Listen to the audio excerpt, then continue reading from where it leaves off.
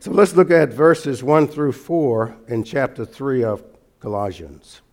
He says, "Therefore, if you have been raised up with Christ, keep seeking the things above where Christ is, seated at the right hand of God.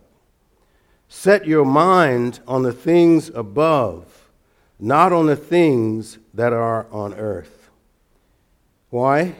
For you have died, and your life is hidden with Christ in God. When Christ, who is our life, is revealed, then you also will be revealed with him in heaven." This is an amazing passage in a very few verses. And so we want to go through it to see how it encourages us as we are in the process of becoming more and more like Jesus Christ. As I mentioned already, these false teachers were trying to derail the Christians in Colossae. These were real Christians. How do we know that? We know that by the fact that of their testimony. Let's look at Colossians chapter 1 even in the beginning of this letter. We see the testimony of these believers that they were true Christians. How do we know that? Because they were manifesting the way of Christ. First of all, verse 3 of chapter 1. "We give thanks to God, the Father of our Lord Jesus Christ, praying always for you," Paul says, "since we heard of your faith in Christ Jesus and the love which you have for all the saints, because of the hope laid up for you in heaven, of which you previously heard in the word of truth, the gospel, which has come to you, just as in all the world also it is constantly bearing fruit and increasing, even as it has been doing in you or among you also, the day you heard of it and understood the grace of God in truth." Those who are participating in those types of activities, are they Christians? It sounds like they're Christians to me. So they understood the gospel. They understood what it meant to be saved. They understood who Jesus was or who Jesus is. They understood faith. They understood love. They understood hope. Those are the three pillars of the Christian faith. Faith, love, and hope in this case. So they not only believed in Christ, they were living out their faith. So the false teachers came along trying to tell them they needed something else, or something in addition to what they already had.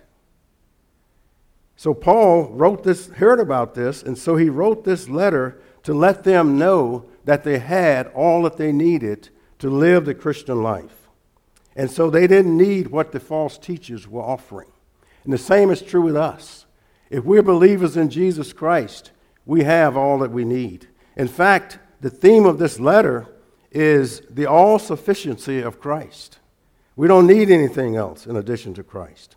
And the theme of our particular passage is living a Christ-centered life in a demonic and humanistic-centered world.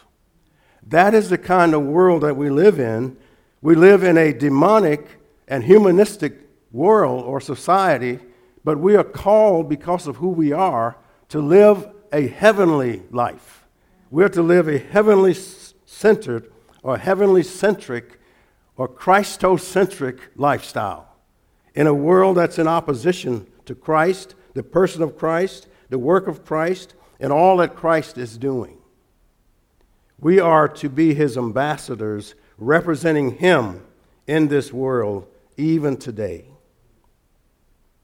So their philosophy or their false teaching was a mixture or a blend of many different things. They had elements of philosophy, as Jordan talked about very well during his time here teaching. It had elements of Judaism. It had elements of the Old Testament rules and regulations. They believed in circumcision. They believed in the dietary laws and food laws and ceremonial practices, such as circumcision, Sabbath observances, new moons, festivals of various kinds. and so forth. But none of that contributes in any way to our spiritual growth. It's legalism. It can look good on the outside, but it has no contribution. It makes no contribution at all to our spiritual life. Notice what Paul says concerning these things in verse 23 of chapter 2. He says, these are matters, referring to these practices, which have, to be sure, the appearance of wisdom. In other words, it looks good on the outside, but it has no effect on the transformation of a person on the inside. Of wisdom and self-made religion and self-abasement and severe treatment of the body, but are of no value against fleshly indulgences. It does not restrain or refrain the flesh from its sinful desires of opposition to the will of God and the person of Christ. Man-made religion and ascetic practices may look good on the outside, but have no real value at all in fostering spiritual growth. That's why Paul is writing in opposition to that. He's also writing to let us know, to let them know, and by extension us know, the real way of biblical sanctification. And that's what this passage is about. But this passage even extends beyond spiritual sanctification. It also goes into the consummative aspect of our salvation, which is even glorification. So it's amazing what's packed into these verses here. Anyway, so let's get started. We see in go back to our passage now. We see in verse 1, he says initially, therefore, if you have been raised up with Christ. Therefore is a term indicating that he's referring to something that he said previously. And also, if you have been raised up with Christ. Notice the word if. The word if here does not imply doubt of any kind. It's what's in Greek grammar, and I'm not here to teach Greek grammar, but it refers to what's called a first-class condition. That is, they assume that the condition exists. So you could translate it because you've been raised up with Christ, or since you've been raised up with Christ, respond this way, do this. But they usually write it that way. He says, since you have been raised up with Christ. And I titled my first point here, regeneration is essential to progressive sanctification. What this is talking about here is regeneration. This is talking about when we first became believers in Jesus Christ. We know that we were born spiritually dead. We know that we were not able to communicate with God. We were not able to understand God really. We were not able to submit our lives to Him or to obey Him prior to regeneration. We could not even respond to God because we were spiritually dead, Ephesians 2:1 says, and even in other places. It talks about us being born physically alive, but spiritually dead. We can grow spiritually, but we cannot grow, we can grow physically, but we can't grow spiritually unless we have spiritual life. It is impossible for spiritual growth to take place if there is no spiritual life. Spiritual growth demands spiritual life. There has to be life in order for there to be growth. The same is true in the physical realm. In order for there to be physical growth, there has to be physical life. So that is what Paul is talking about here.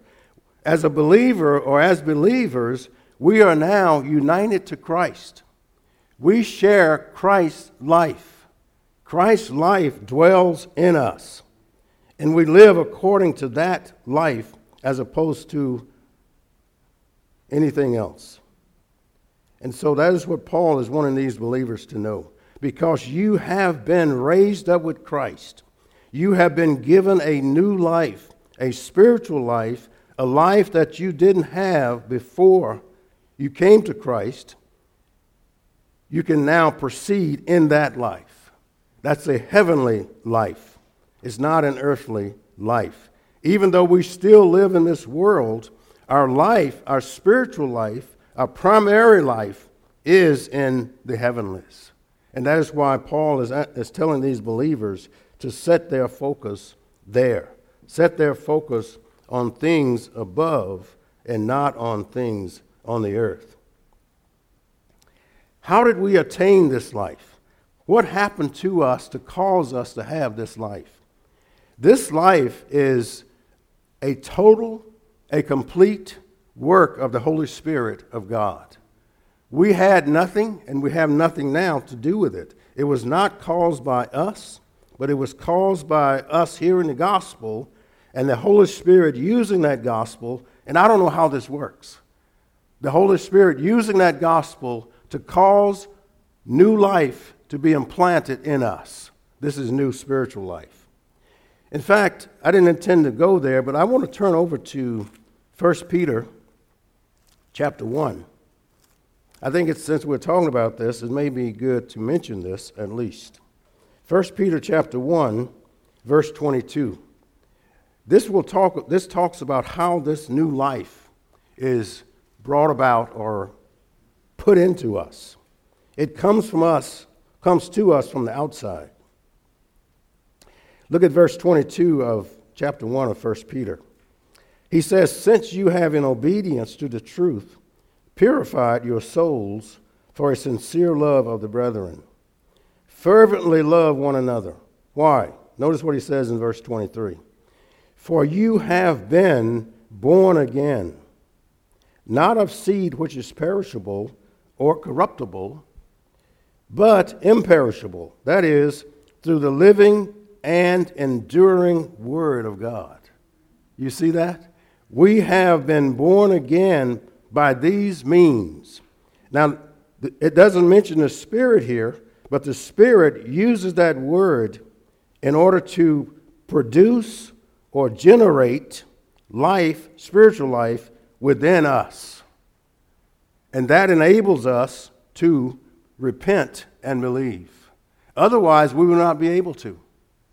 Because this that I'm tapping on right here is dead. It's dead. It can't respond. Look at it. I could look at it all day, and it would just sit there just like it is now. It cannot respond. In fact, that's one of the characteristics of death. Irresponsive. It cannot respond because it's not able to respond. You can do whatever you want to it. It doesn't respond. And that's the way we were before God produced life in us, spiritual life. We could not respond to his word. And notice verse 24, it describes this word. "For all flesh is like grass," verse 24, "and all its glory like the flower of grass. The grass withers, and the flower falls off. But the word of the Lord endures forever. And this is the word," is not shown here, "which by the gospel was preached to you." In fact, the term gospel is in the original language. We don't see it here. "And this is the word by which the gospel was preached to you." It was the gospel being preached and the Holy Spirit using that gospel that brought about new life in these people. And the same is true with us. So let's look at some of the verses that we looked at last time or the time before, and also see that being worked out or played out even here. Let's go to Colossians chapter 2, verse 9, beginning in verse 9. This is an amazing passage. Colossians chapter 2, beginning in verse 9. "For in him, Christ, all the fullness of deity dwells in bodily form." That's an amazing statement. Christ is fully man, but at the same time fully God. He is the God-man. All the fullness of deity dwells in him. It dwelt in him when he was on this earth. It dwells in him now. In fact, you could even say that all the fullness of the Trinity dwells in him, because there's only one God.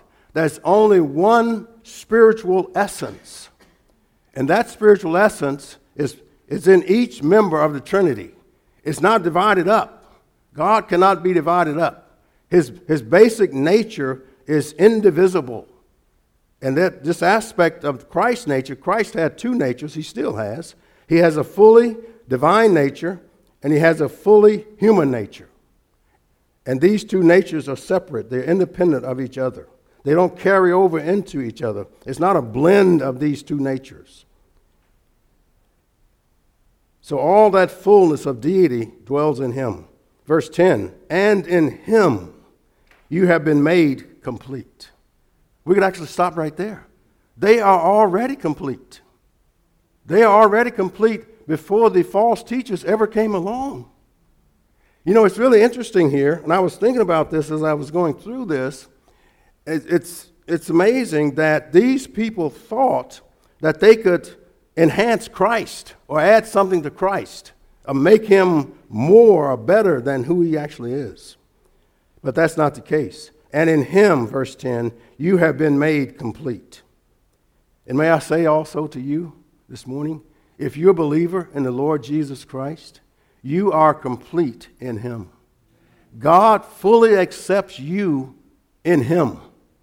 If you are in union with Christ, you are accepted by God. In fact, that's the only means by which we can be acceptable to God, is that we are in Christ. And the very righteousness, the righteous life that Jesus lived on this earth has been imputed or credited or accounted to us. And that's why we are acceptable to God. That's the only way that we are acceptable to God. It is nothing that we have done. It is nothing that we can do to make ourselves acceptable to God. It is nothing that we can add to Christ or any other thing that can make us acceptable to God. We are acceptable or complete in Christ.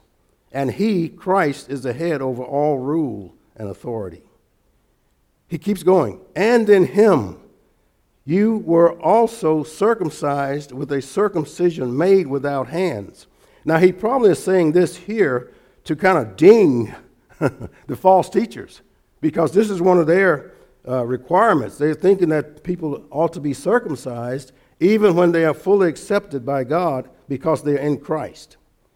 This is a circumcision made without hands, an internal circumcision. And that is what has happened to us as well. This is how we are actually being incorporated into Christ.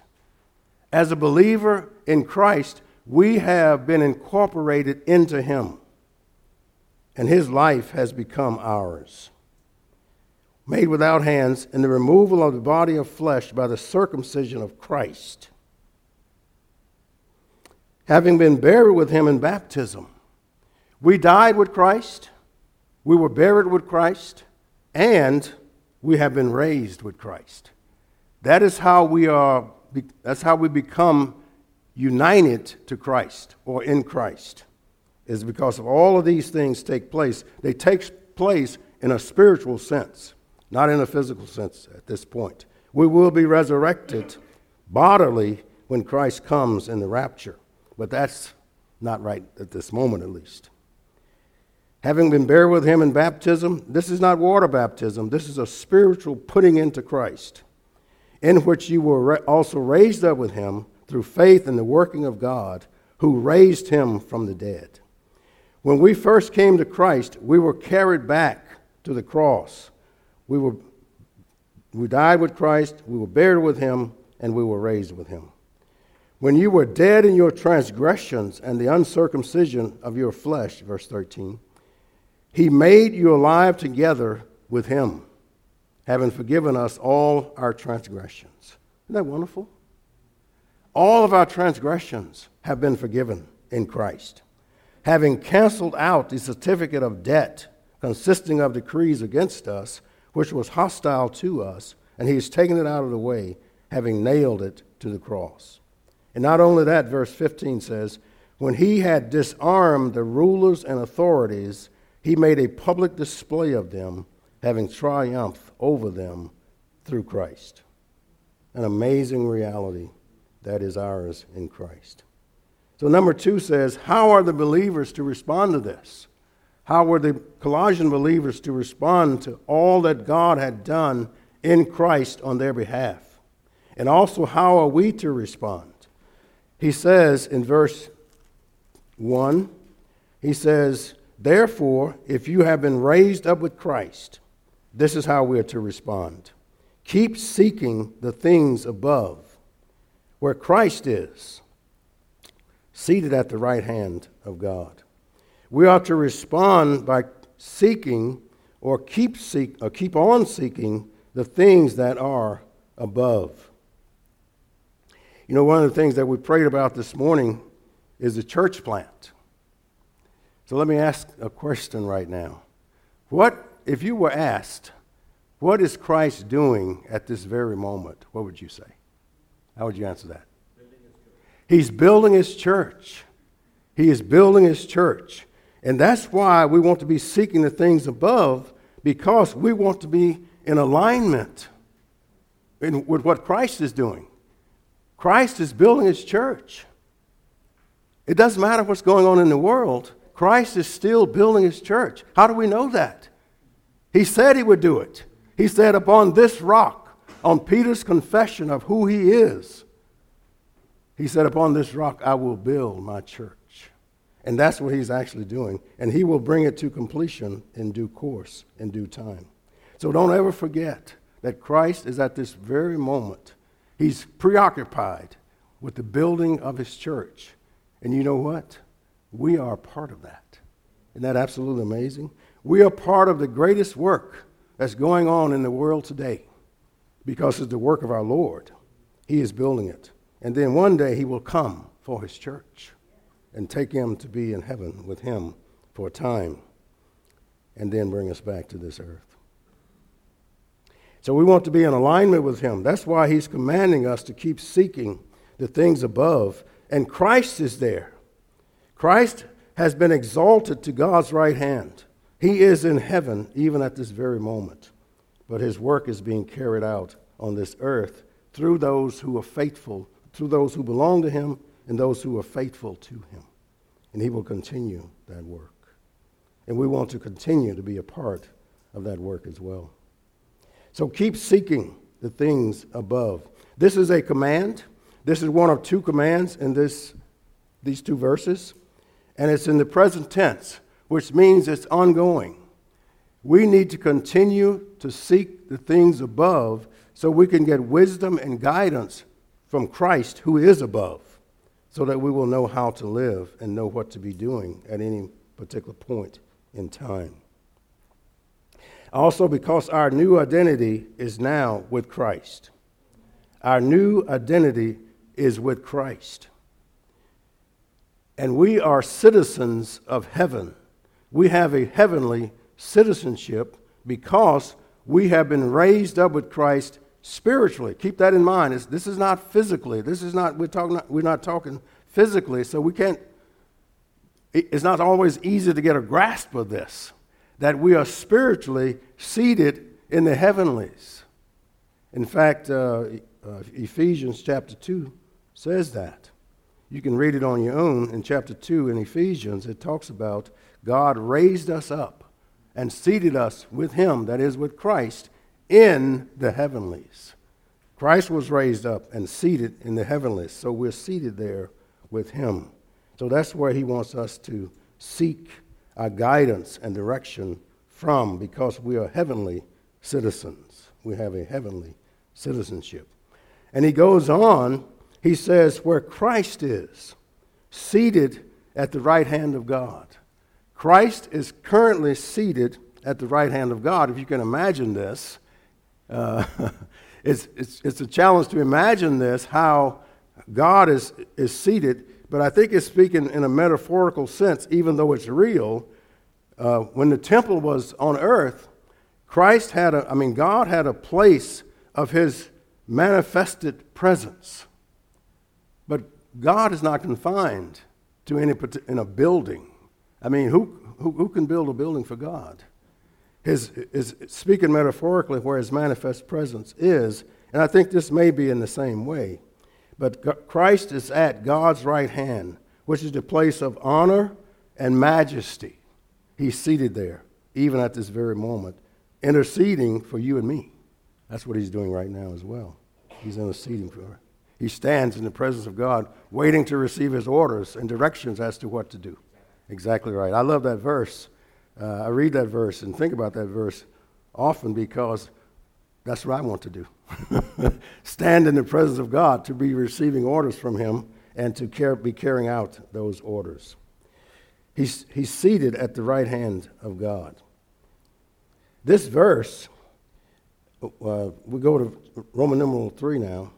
Before we go there, let's look at verse 2, where it talks about not only seeking the things above, but our mind should be fixed on the things above as well.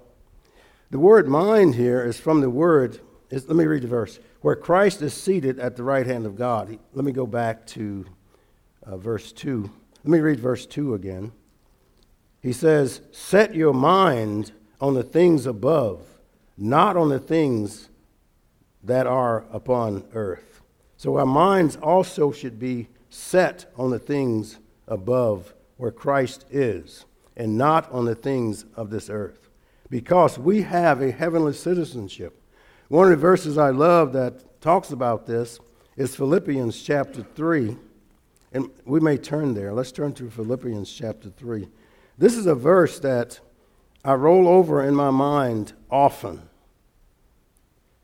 In verse 20, we'll read verses 20 and 21, reminding us of our heavenly citizenship, and I need to move forward here, of our heavenly citizenship. Notice verse 20.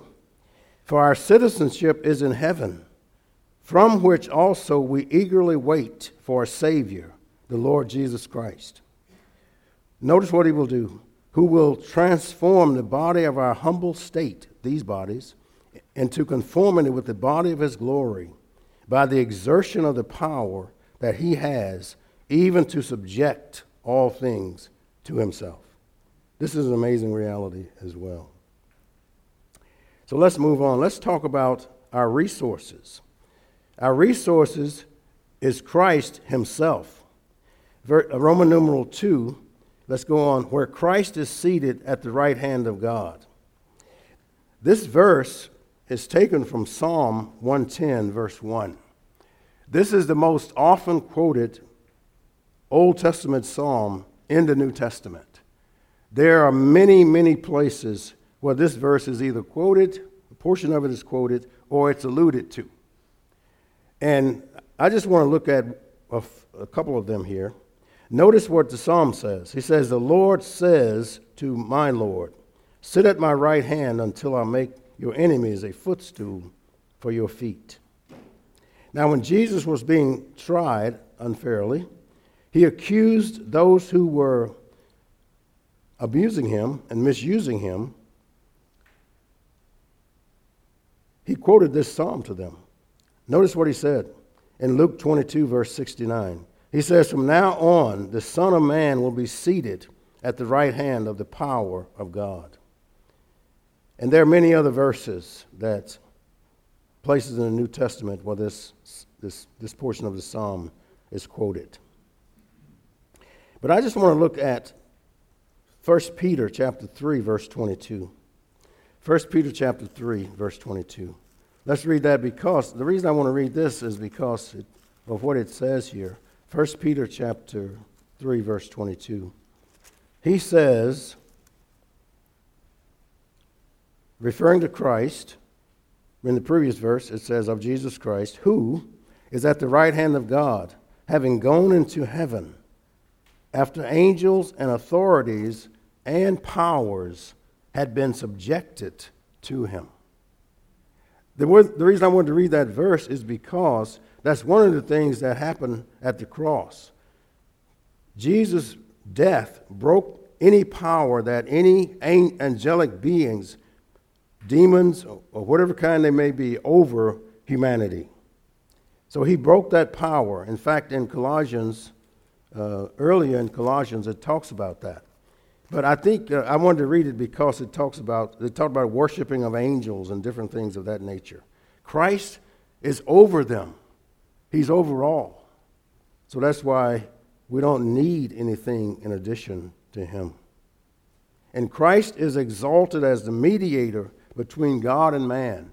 He's there at God's right hand, eagerly waiting to dispense any resources that we might need to live godly in this present age, in this present world.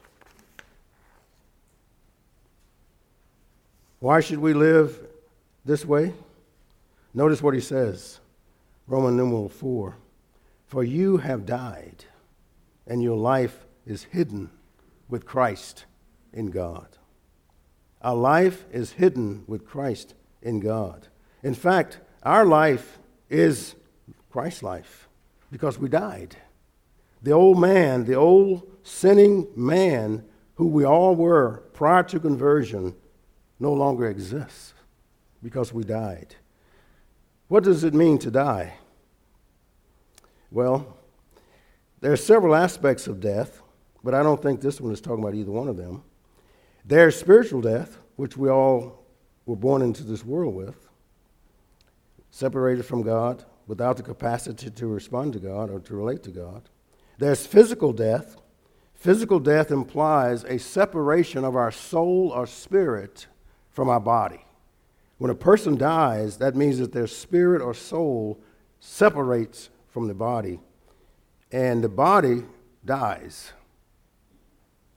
And then the third aspect is what's called eternal death.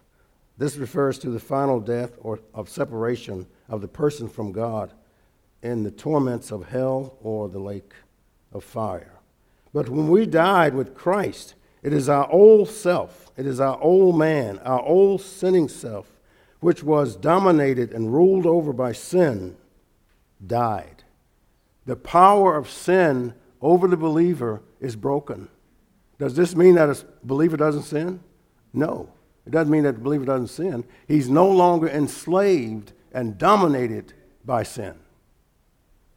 He now has the capacity to not sin, even though he will sin, but he has the capacity and the resources now because of his union with Christ to not sin, but he still sins.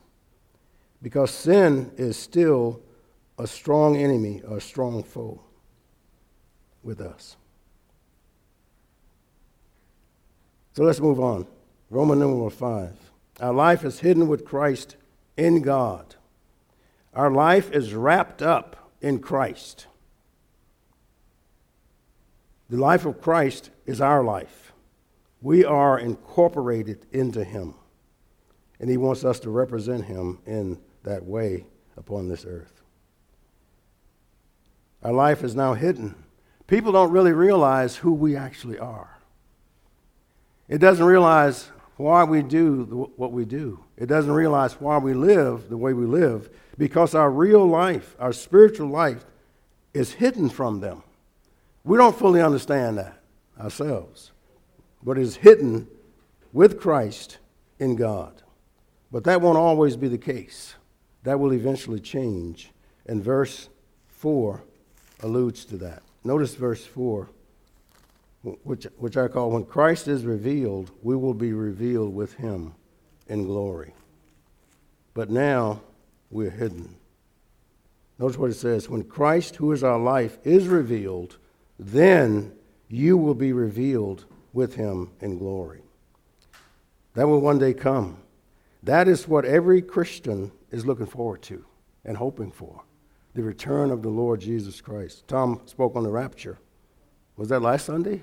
It's recently. He spoke on the rapture.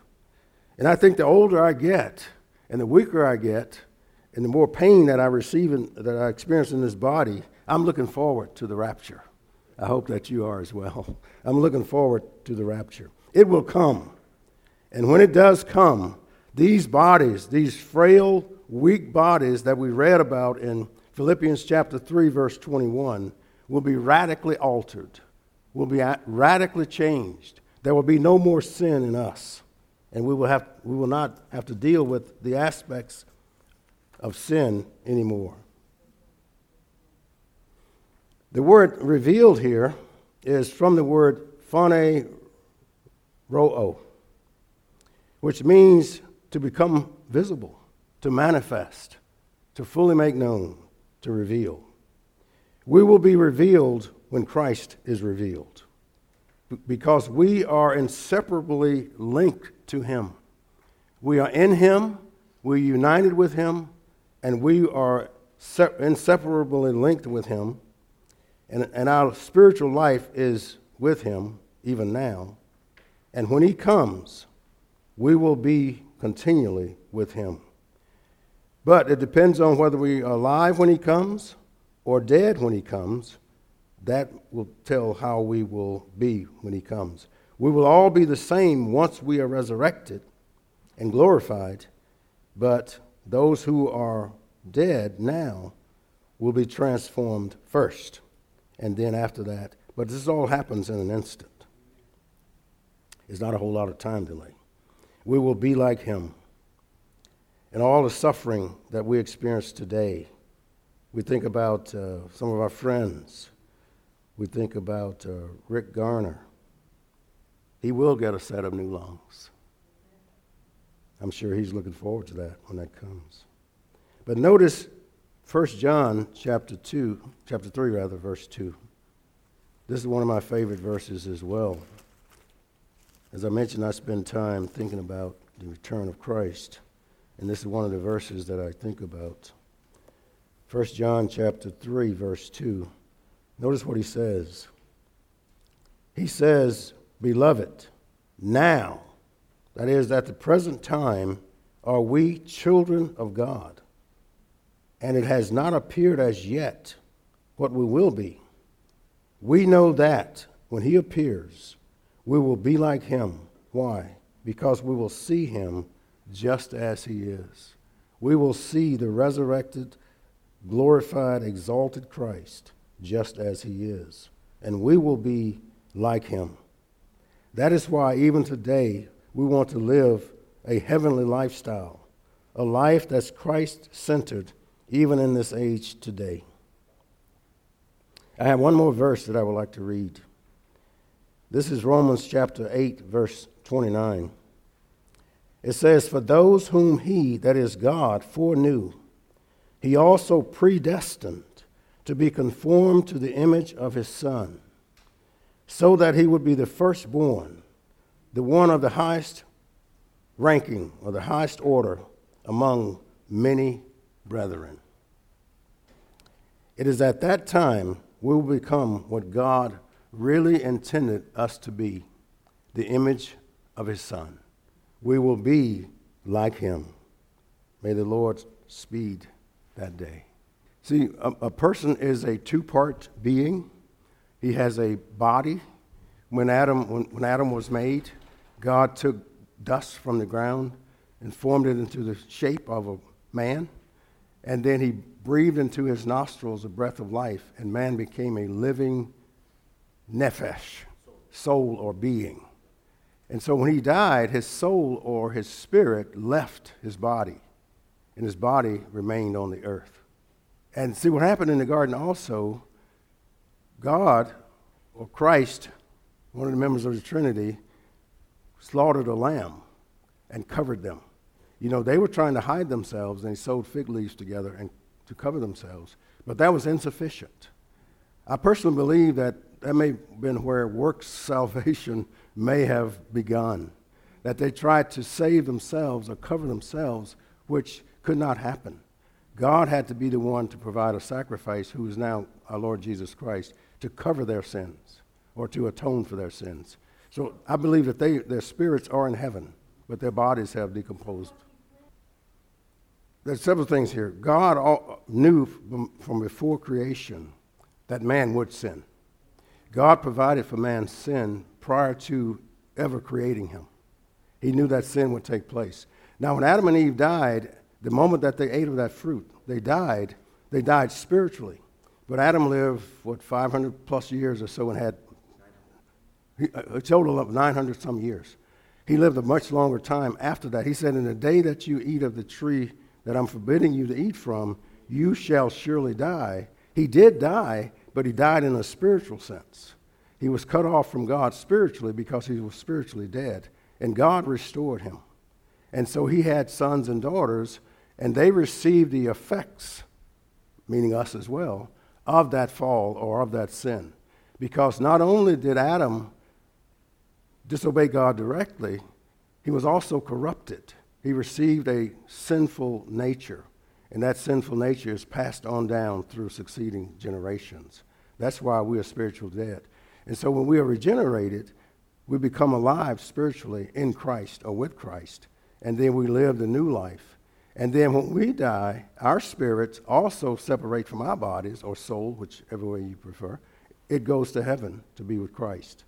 And then when Christ returns, he brings our spirits with him, and then he resurrects our bodies and reunites those spirits with our bodies. I'm not sure if I'm answering your question or not. I'm just giving an overall view of what actually happens. Yeah, and so time is running out, so let's pray. Our Father, we thank you so much for your word. We thank you for the truth. And Father, we thank you for who you have made us to be. You have made us sons and daughters of yourself. We are your children. And Father, we thank you for Christ, who loved us and gave himself up for us. In the life that we now live in these mortal bodies, we live by faith in him who loved us and gave himself for us. So Father, we thank you. May we represent him this week. We pray in Jesus' name. Amen.